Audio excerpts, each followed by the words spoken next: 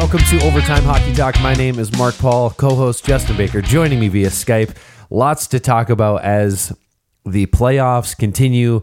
Two controversial goals in the Toronto-Boston Game 5. Leafs now up 3-2. And the Calgary Flames have been eliminated, and it is a clear curse to be a number one seed in these playoffs, as for the first time in the history of the NHL, neither top seed moves on, not to mention the fact that they won a game between the two of them in 9 tries.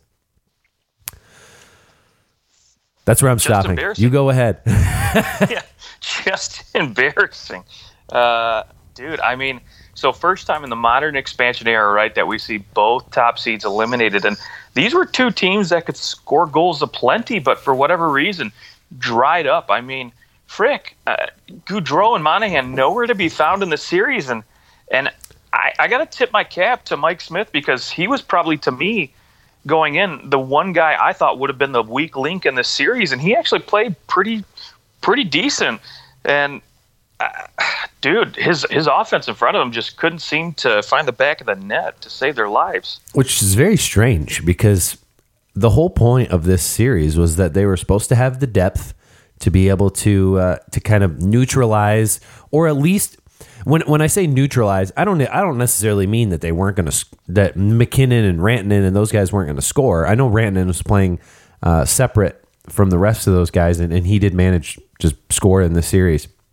But you thought that top to bottom, the Flames had by far the most depth, and so they would be able to, that top line could go shot for shot, and then the rest of the guys can kind of make up for whatever McKinnon and Rantanen did. And it really didn't work out. Matthew Tkachuk, I feel like he could have been more Brad Marchand like. They really needed him to be that guy.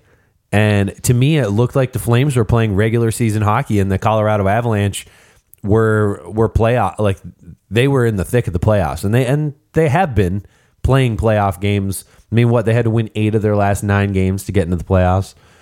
So there is that, but I mean, I don't know. It's strange to me, because it's not like in the past we haven't seen a good team. Generally the top seed, they're not playing balls out at the end of the year. That's just, they don't have to. Whereas these lower seeds, they're playing hard. So yeah, sometimes maybe game 1 they steal the game because they've been playing playoff hockey and the other team just needs to kind of catch up. But nobody ever figured it out. Like they just died out completely. Yeah, I think that's well said. I mean, don't get me wrong. The Flames looked good in game 1. I figured after that, I was like, man, okay, Flames are probably gonna win this series. It looks like it's pretty one-sided at this point. And then game 2, McKinnon just decided to take over the series, man. And it just seemed to me in games 2 through 5 that the Flames could not handle the speed from McKinnon and Rantanen, whether they were playing together or on separate lines. It just seemed they couldn't do anything to slow either one of these guys down. And honestly, as great as those players were, Grubauer was even better.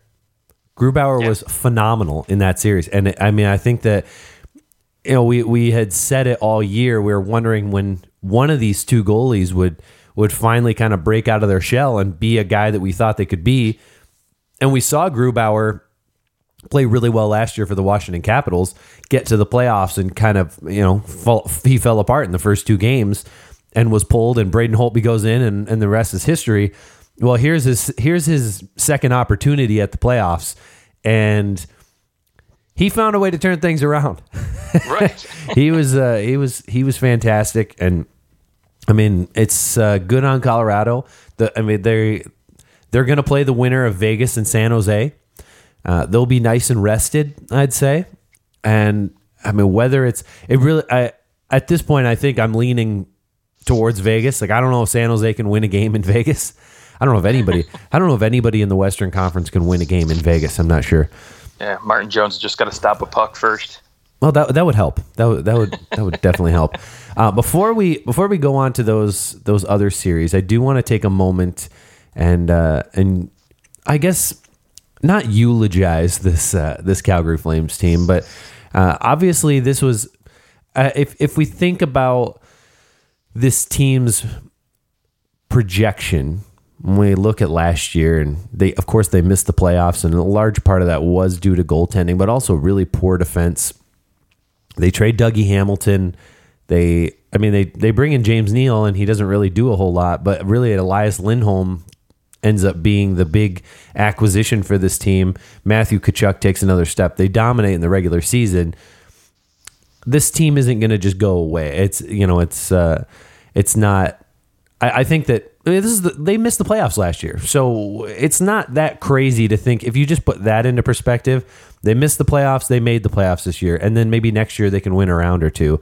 So is it? It's not as crushing as a loss as for Tampa Bay, where Tampa Bay has been in 3 of the last 4 conference finals. They've won at least a round every year the last 4 years, so the expectation was Stanley Cup or bust. This Flames team was like, I think this team maybe they could win the cup, but it wasn't. It certainly was. You knew everything was going to have to fall into place for them, and obviously it didn't. No, I'm interested to see next year because, like you talked about, the defense to me is going to be the big question mark next year. Giordano, he had a great season. He's probably going to win the Norris. But what defense are you going to get next year, with this team? Are you going to get the defense of, last season, or are you going to get this year's defense, Granted, swapping out one guy, Noah Hannafin, is, is that really the catalyst that projected this team into one of the top defenses in the league? But, I'm interested to see where this team is next year, especially now, this is going to be David Ritchie or Riddich's team moving forward. So we'll never live it down, not even from ourselves.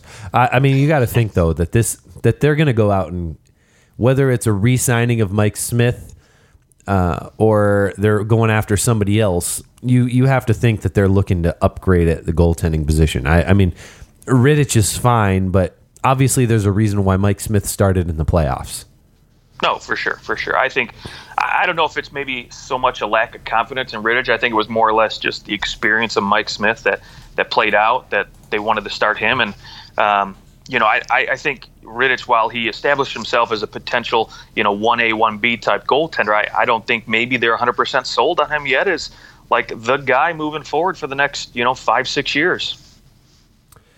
Yeah, you have to wonder who the Flames are going to target in this offseason. That's my big question because, they do have, a little bit of cap space. They've got about $10 million in cap space, which is nice. And they do have to re-sign Sam Bennett and Matthew Tkachuk.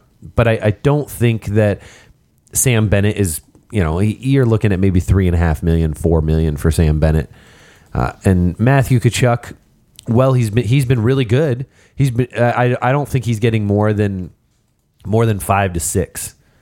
So you've got that with some, you've got players that you can move.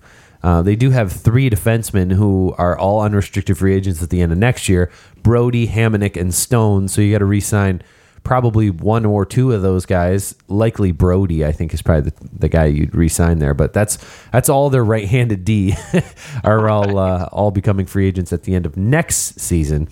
So maybe they move one of those guys. They'll need to re-sign a goalie. I could see looking for a new home for like a Michael Frolik or James. Could you trade James Neal with 4 years left on his deal? Is there anything to be done? Is there any team?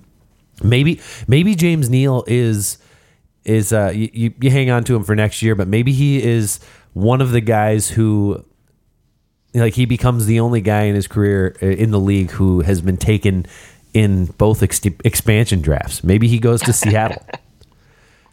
Yeah, that's not too far out of the realm of possibilities. I think moving Neal would be probably a smart move, but it's finding a taker, right? Especially if you don't want to wait around for Seattle to get there to their draft. But I think right now his value's pretty low, but there might be a team or two out there that's willing to say, maybe like we talked about in Ottawa, who needs to get to the cap floor.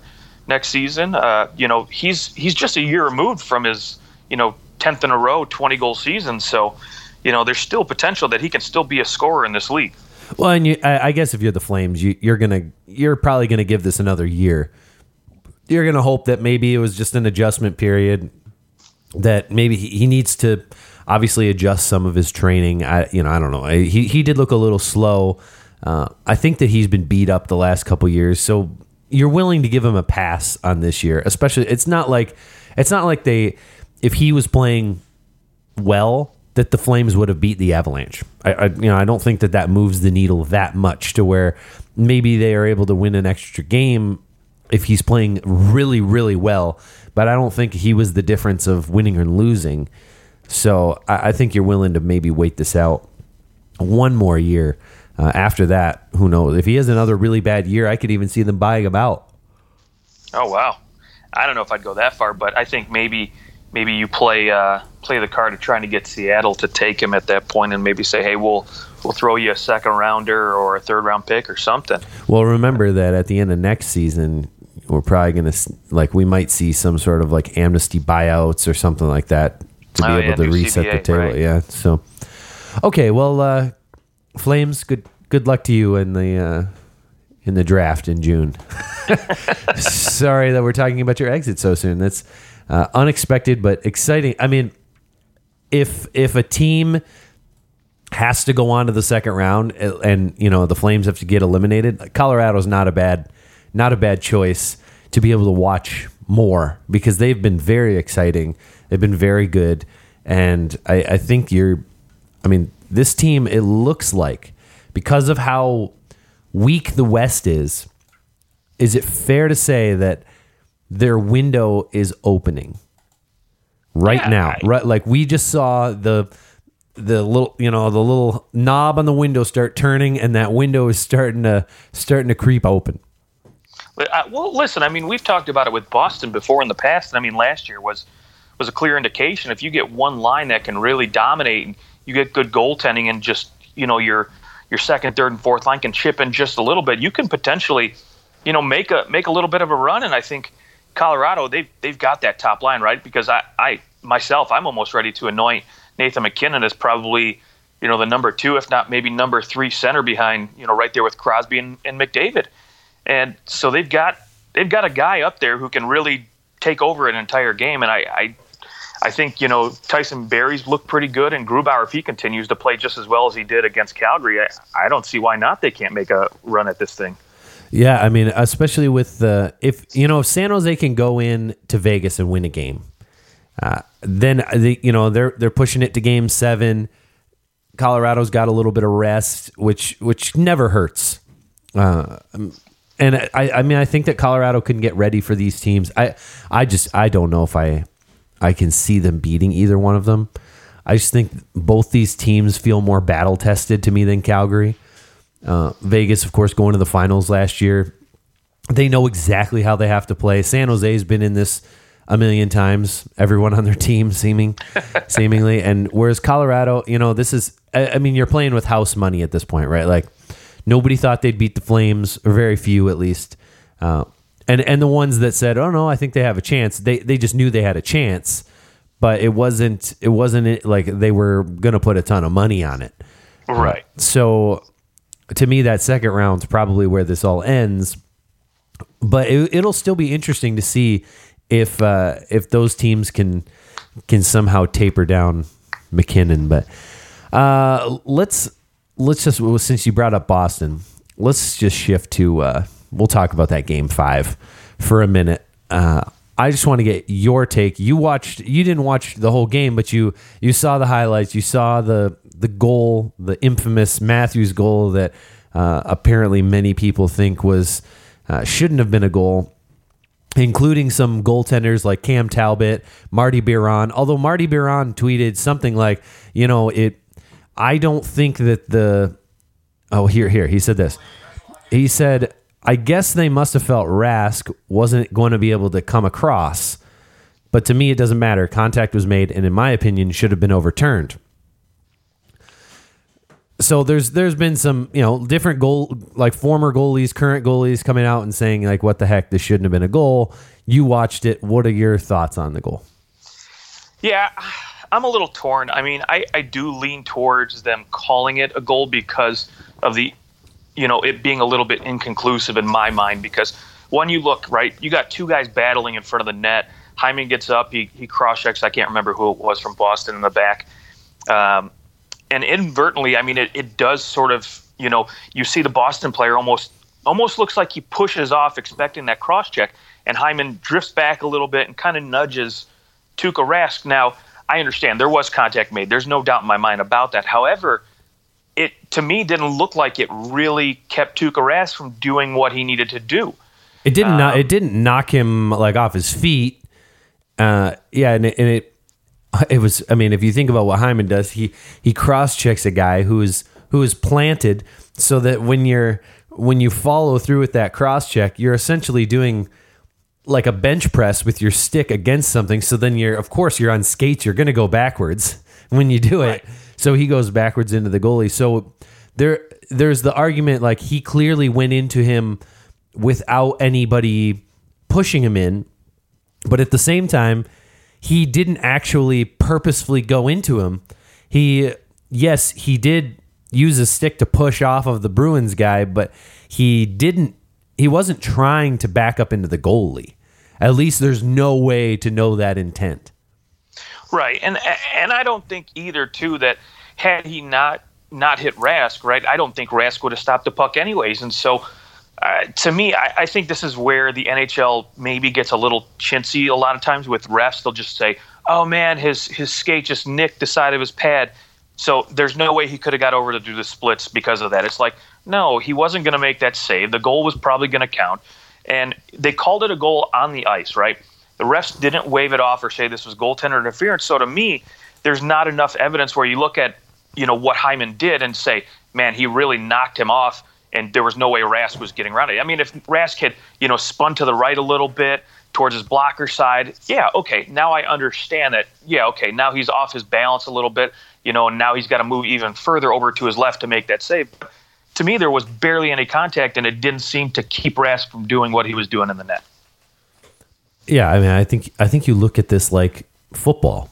In the NFL, you have pass interference. But even if there is pass interference, if the guy couldn't catch it, they don't call pass interference. They say that the ball was uncatchable. So it made no difference in the play.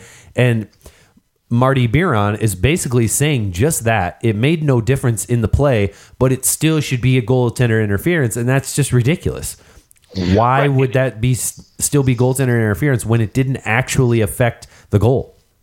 Right. And we're getting to the point where, like, almost in football, how they're trying to protect the quarterbacks, for instance, so much where, like, if you even graze a finger on their helmet, whether or not there's any intent or any harm done, I mean, they immediately call something, right? And I think the NHL is almost getting to the point where, like, they're trying to protect goaltenders the same way they protect quarterbacks. And now I understand why they want to protect these players, why they want to try to keep people safe. And I'm not knocking them for that. However, I do think sometimes we get a little carried away with the way we call these goaltender interference calls.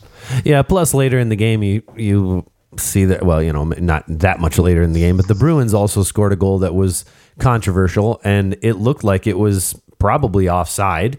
And so it was so hard to. I mean, we're talking millimeters worth of space in between. It was probably too hard to call, and so of course the goal stands as well, and I have no problem with that either. Like, I think that it was too close to call, and that's not really the heart of that rule.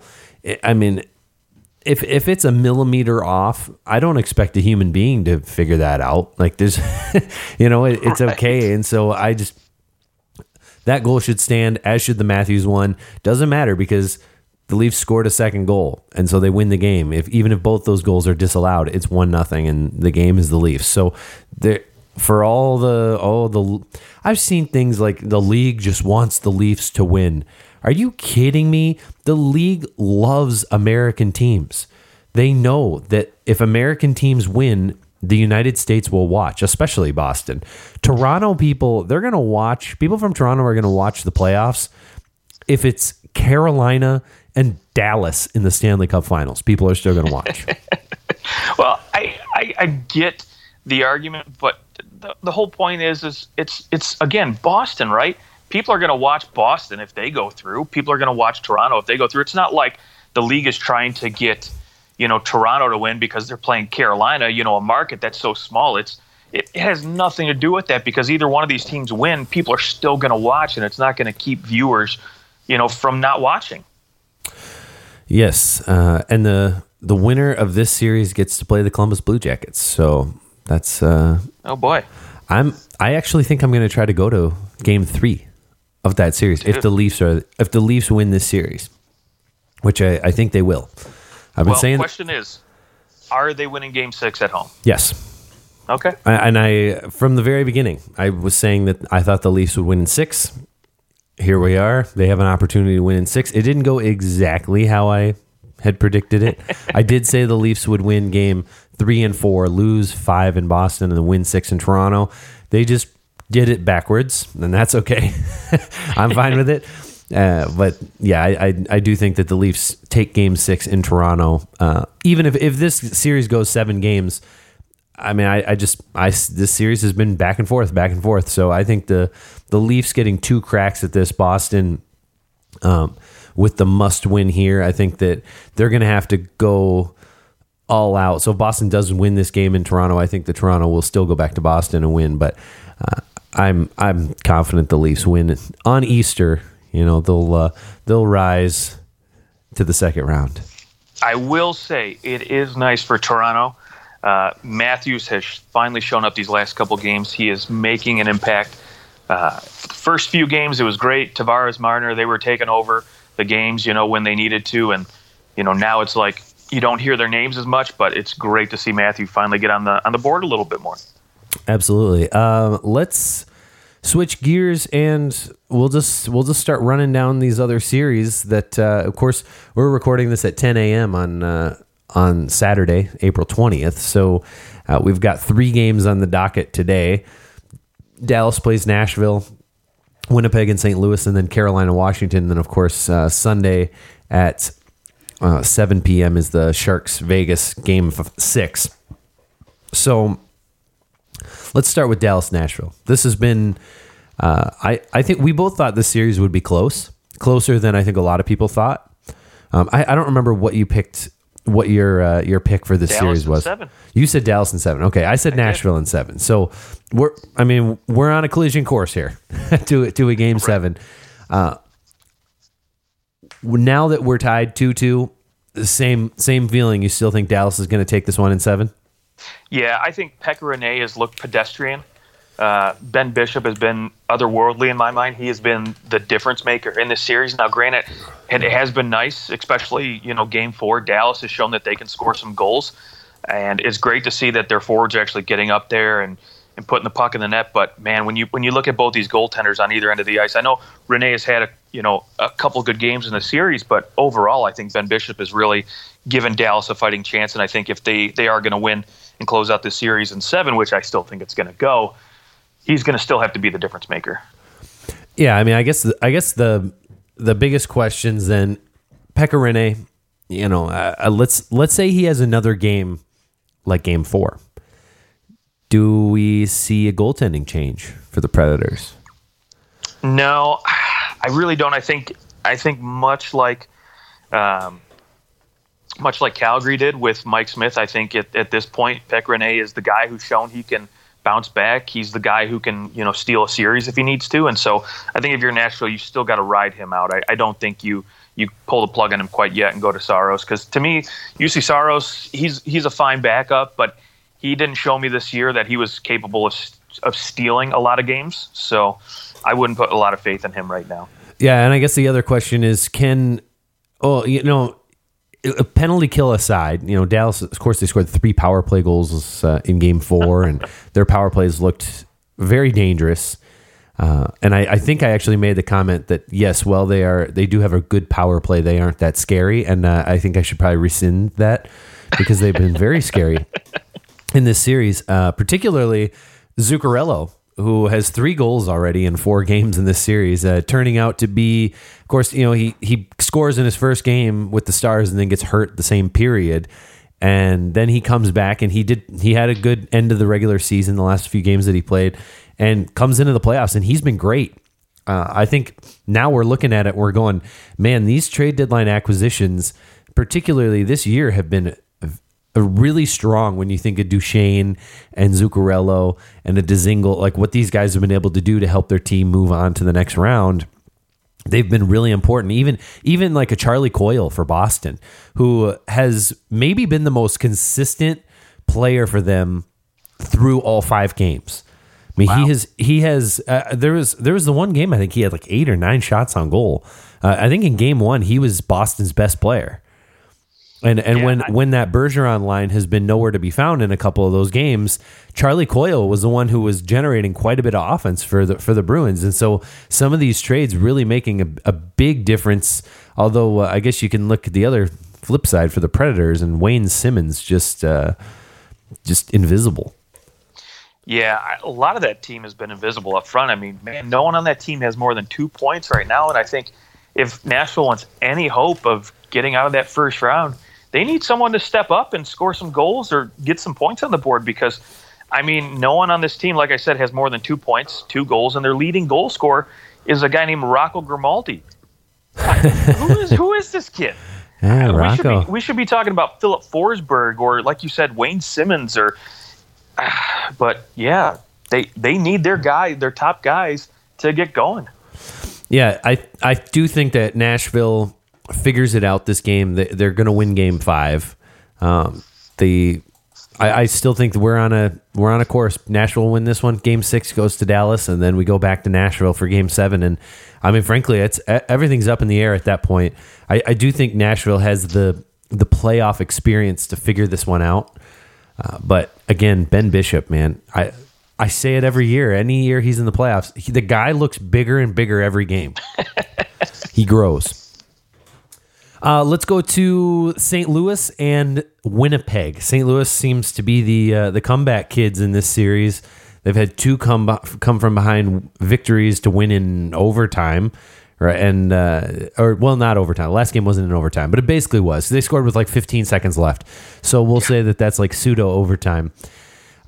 This team, I mean, St. Louis has just found a way to win. There's really no other way to put it other than they're pulling. It's almost like they're here, they're playing, and then they pull something out of their ass and they make it. Yeah. I mean, Binghamton's looked decent. Hellebuyck. To me, both these guys have pretty much played almost equal in this series. But the difference is I think St. Louis, their forwards are finding ways to win those 50-50 puck battles. And we saw it exactly on that Tyler Bozak just looked like makeshift pass out to Jaden Schwartz in the middle of the ice. He went in, won that battle, got the puck, and just flipped it out there. And that's how you win a game. I mean, to me, Winnipeg's not doing enough right now to win those battles and really control the tempo that they need to be to play their game. Yes, I'd say Winnipeg has. I think we knew that they were struggling at the end of the year, and they haven't been bad. It's just they don't look like they have this killer instinct that maybe we saw last year. Like last year when Winnipeg and Nashville were going head to head, there was just a different feel about both those teams. This year, it's like they've lost some kind of edge. I don't know what it's like a feel for that team, but when you watch them, you don't get the same kind of like, well, they're going to win. Like, sometimes you just look at a team. Like I always remember the Red Wings in the early mid 2000s where, they could be down a goal all game. And you were just like, they're just toying with this other team. They're not even trying. And then they go, all right, okay. We really, let's just score here in the last couple minutes. Goal. And then it was, all right, we'll go win in overtime. Okay, they win in overtime because they didn't care. They could just destroy everybody.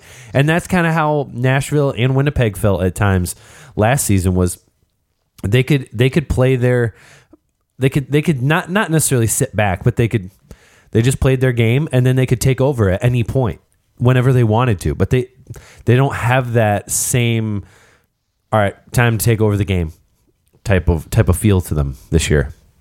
Yeah, and I do think the other big difference, too, to me for this team is, Winnipeg's not really getting production out of their bottom six, whereas St. Louis is right now.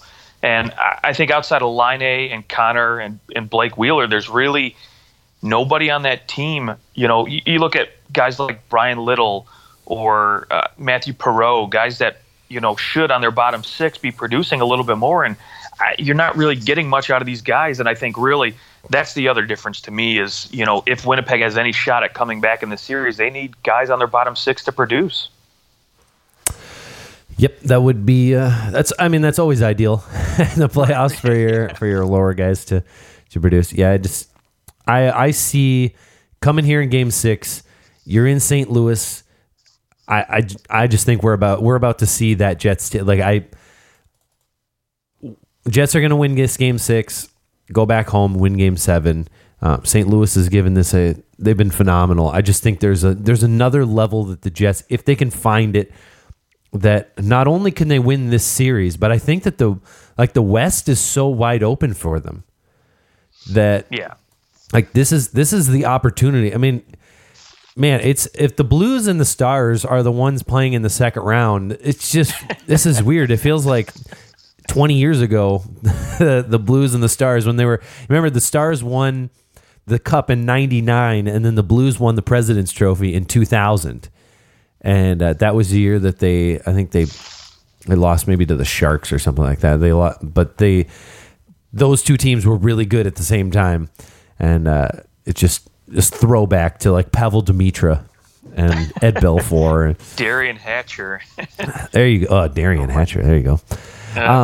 Last series being played today: Washington and Carolina. Series is tied 2-2. I believe direct quote was, "Put a fork in them, they're done," regarding the Hurricanes. And they manage a pretty impressive game number 4. They win 2-1.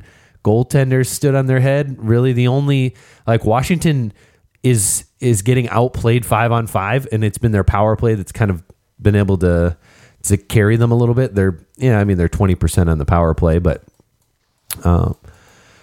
this Carolina team just keeps on finding ways to win.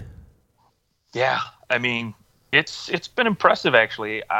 You think the reigning Stanley Cup champs could come up with an answer, and I think it'll be interesting to see what they do. They're going to have no TJ Oshie, tonight.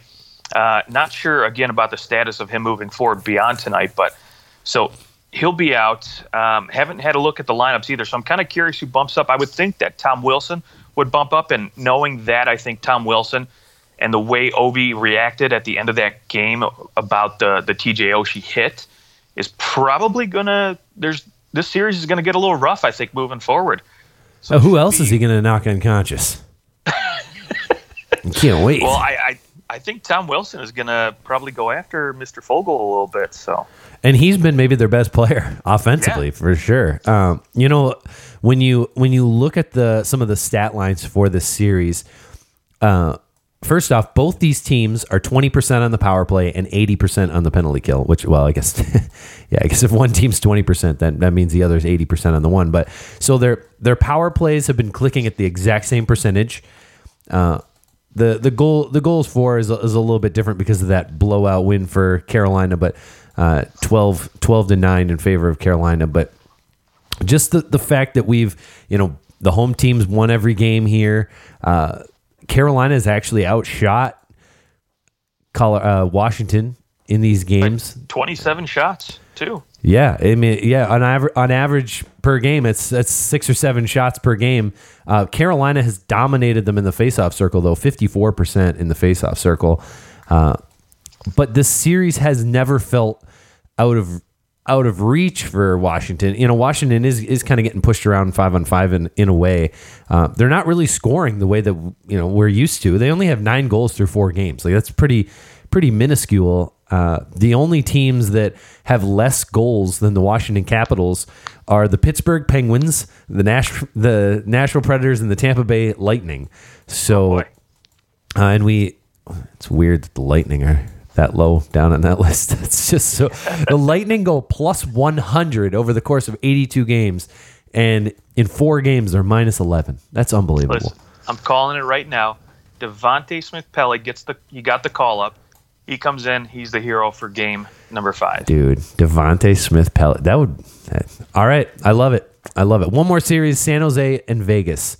Where do you see this one going tomorrow night on Easter Sunday?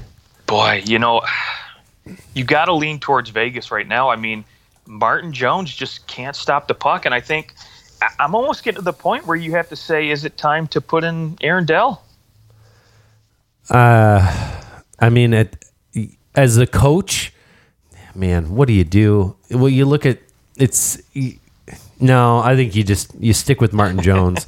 And you know why? You stick with Martin Jones because you go, this is the guy you gave me. I'm going to lose with the guy you gave me. I'm not going to lose with the backup goalie who he's proven that he is nothing more than a backup goalie. Whereas Martin Jones has at least had a history of having some lights out games.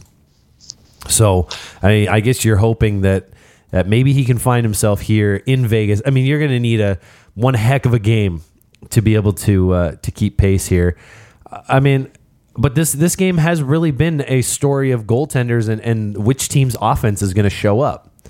If that Mark Stone, Pacioretty, Stastny line is on, it's over.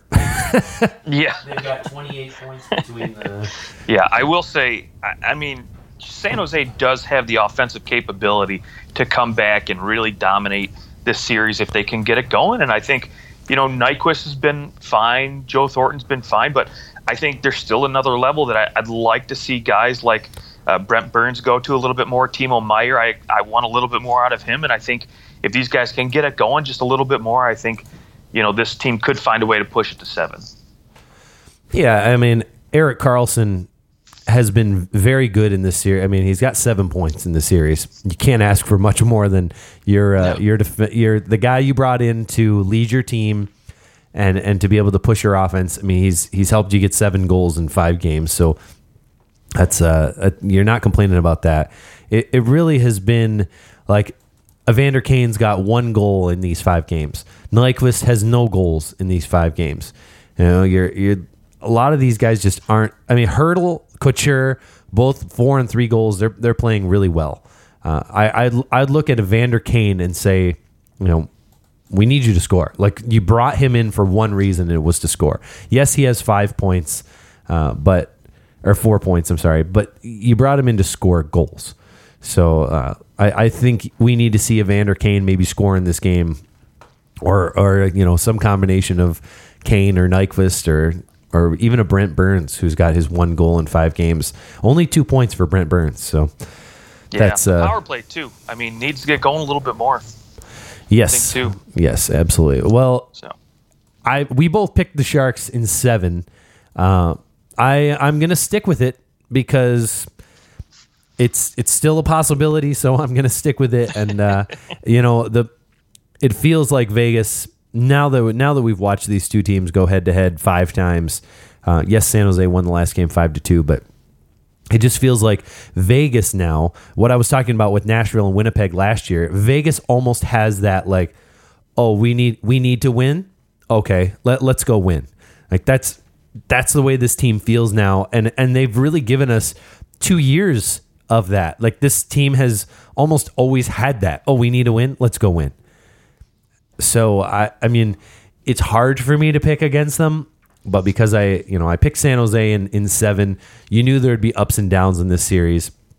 I do think that San Jose has the horses to do this, and if there's any team that can beat Vegas in the West, I think it's got to be San Jose.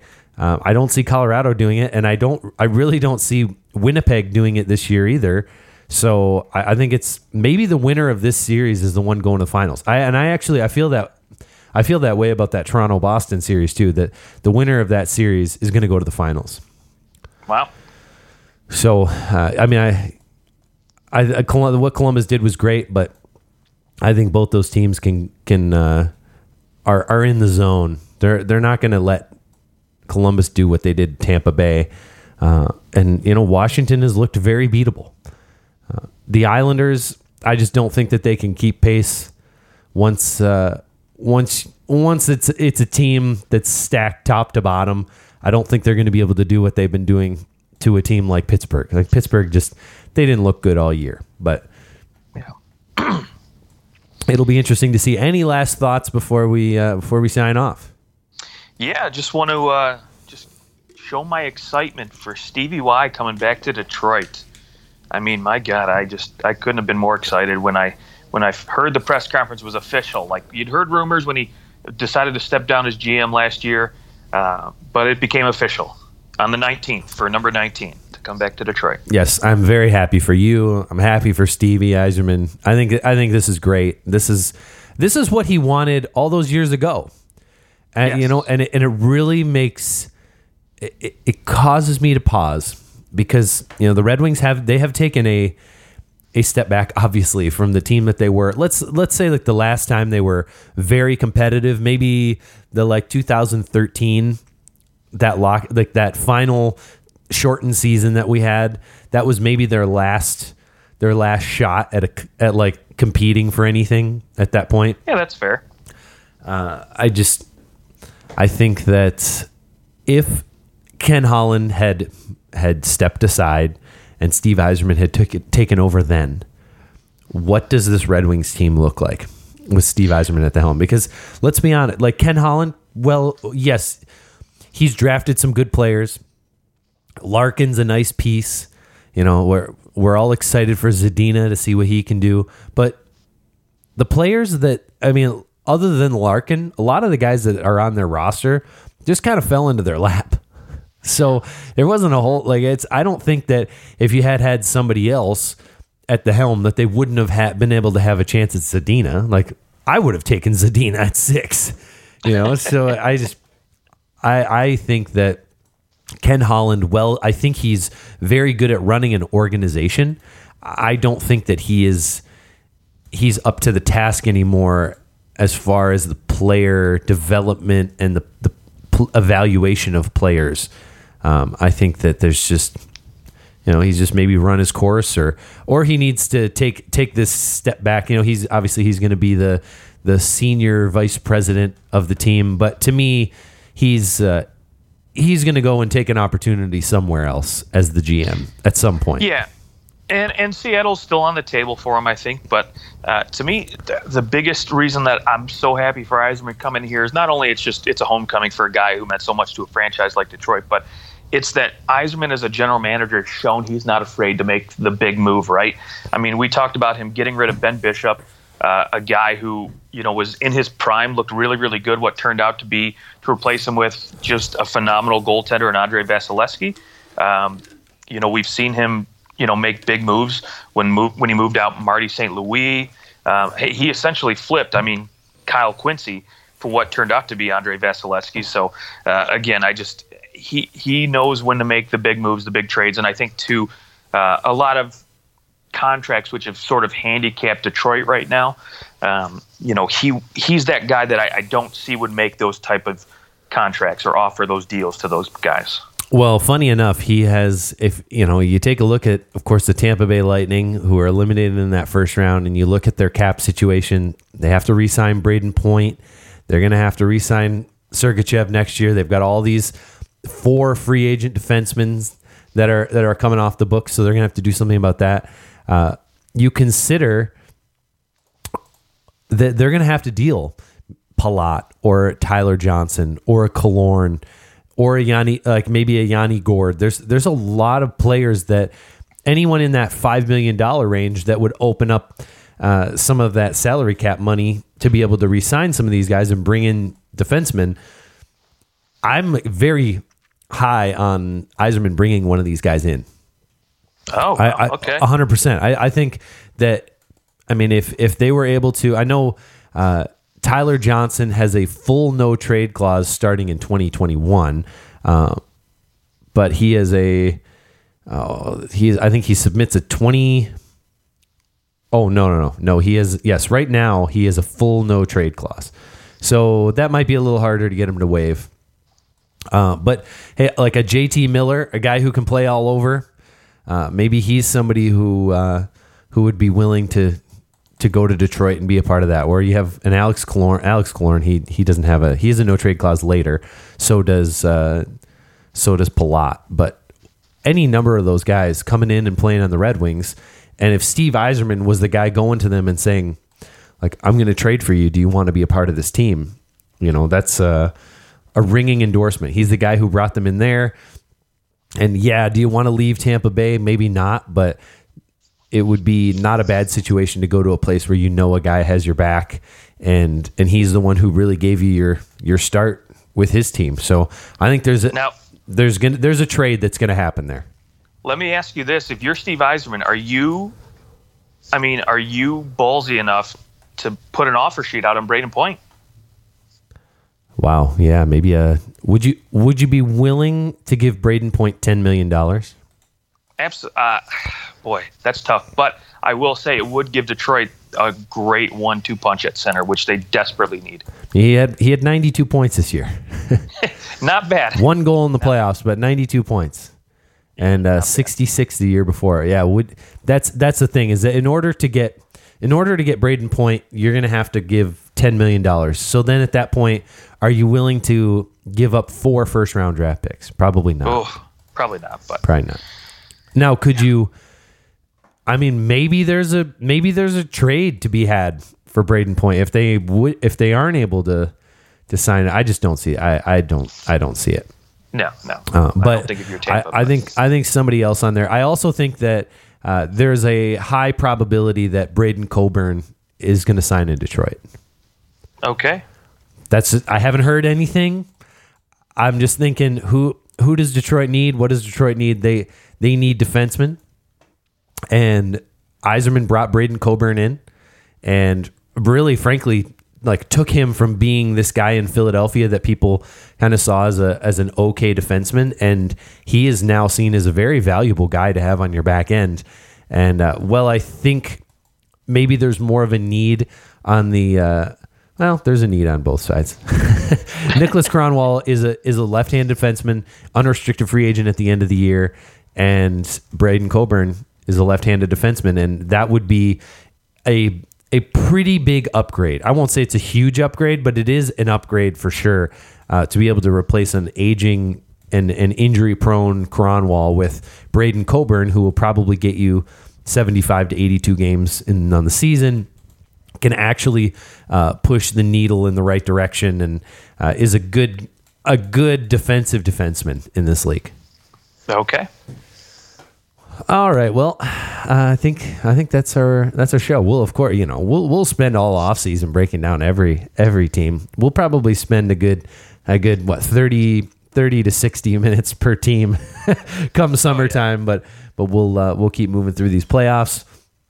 Good luck to all the teams that are left over, and make sure that you spend a little bit of time before, during, and after those games drinking a little bit of whiskey. There you go. That's the way to do it. You watch a hockey game, you sip a little whiskey, and then as the game goes on, you get a little more angry. And but it does take the edge off of that stress. I've been feeling that stress, especially at Game 4 and Game 5. I've been feeling that little edge, so it takes a little bit of the edge off, but it definitely makes it a little easier to get angry at things. But making it sound like I'm an alcoholic, I'm really not. All right. Well, you guys have a great rest of your weekend, and we'll talk to you next week.